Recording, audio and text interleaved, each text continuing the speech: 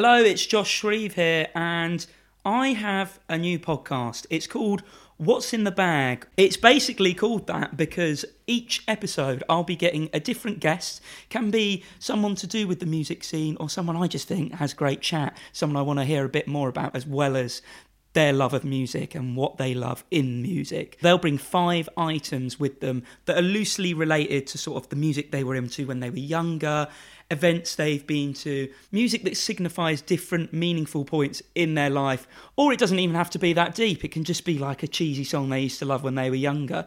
Anything goes. I'm looking forward to delving into people's bags, so to speak. And one of the reasons it's called What's in the Bag is obviously the guests are bringing things in the bag with them, but it's something that's often asked of me when I go to a gig venue with a bag. You know, they usually go, "What's in your bag?"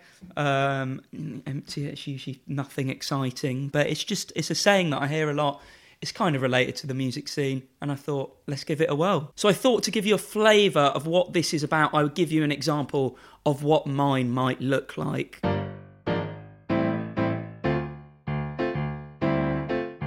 So the first item I would probably go with is the first CD I ever bought with my own money, I believe, which was a single.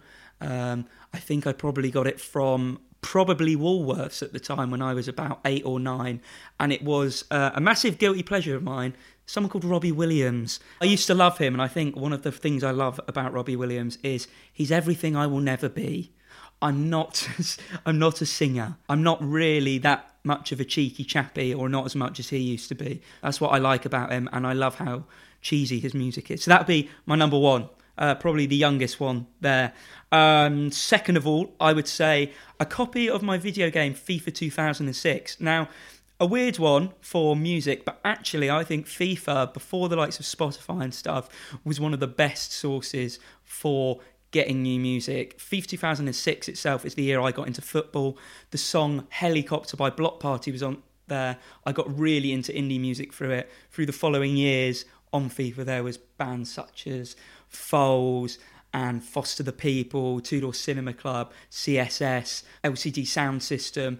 Loads of iconic bands had their early songs on FIFA, and it really was where my formative years of music began. And me and one of my best mates, Ben, used to always go around to each other's every time FIFA was released, on the first day it was released, and we would not only play it, but we'd be looking out for that music. FIFA 2006 being the first one, that would be in my bag. Next up, probably the most rogue item of mine is a roller skate. Now, I used to venture to a roller disco most Saturdays when I was, cool and still underage and couldn't go out. So I must have been about 12, maybe 13.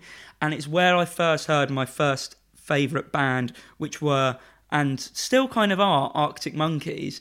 Now, it was Brainstorm. I was in the local leisure centre hall and it came on, and it was unlike anything I'd heard before. And we were like, "Oh, what's this?"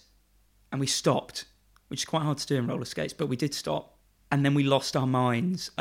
Brainstorm was the first proper song I heard by Arctic Monkeys, and then I went back, delved into them, and I've kind of loved them ever since. That's my third item. My fourth item comes from arguably my favourite band, which will come as no surprise to anyone that's met me, is Foals. And it would be my vinyl of Total Life Forever, which is actually weirdly one of the cheapest vinyls I've ever bought. Clearly not that in demand, but it was like the first record I got when I got a record player.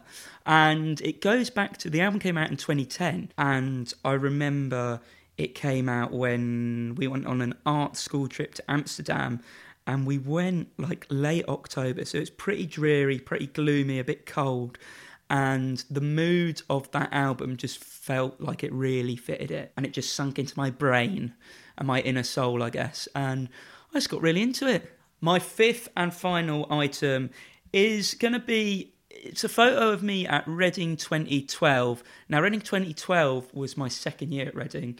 For anyone that came from where I came from, like round Bucks, Reading, Surrey, all that kind of London, just outskirts area, would often venture to Reading after their GCSEs. And I went with a group of friends, and it sounds so naff because I was about 16, but it was the first time I properly tried drinking.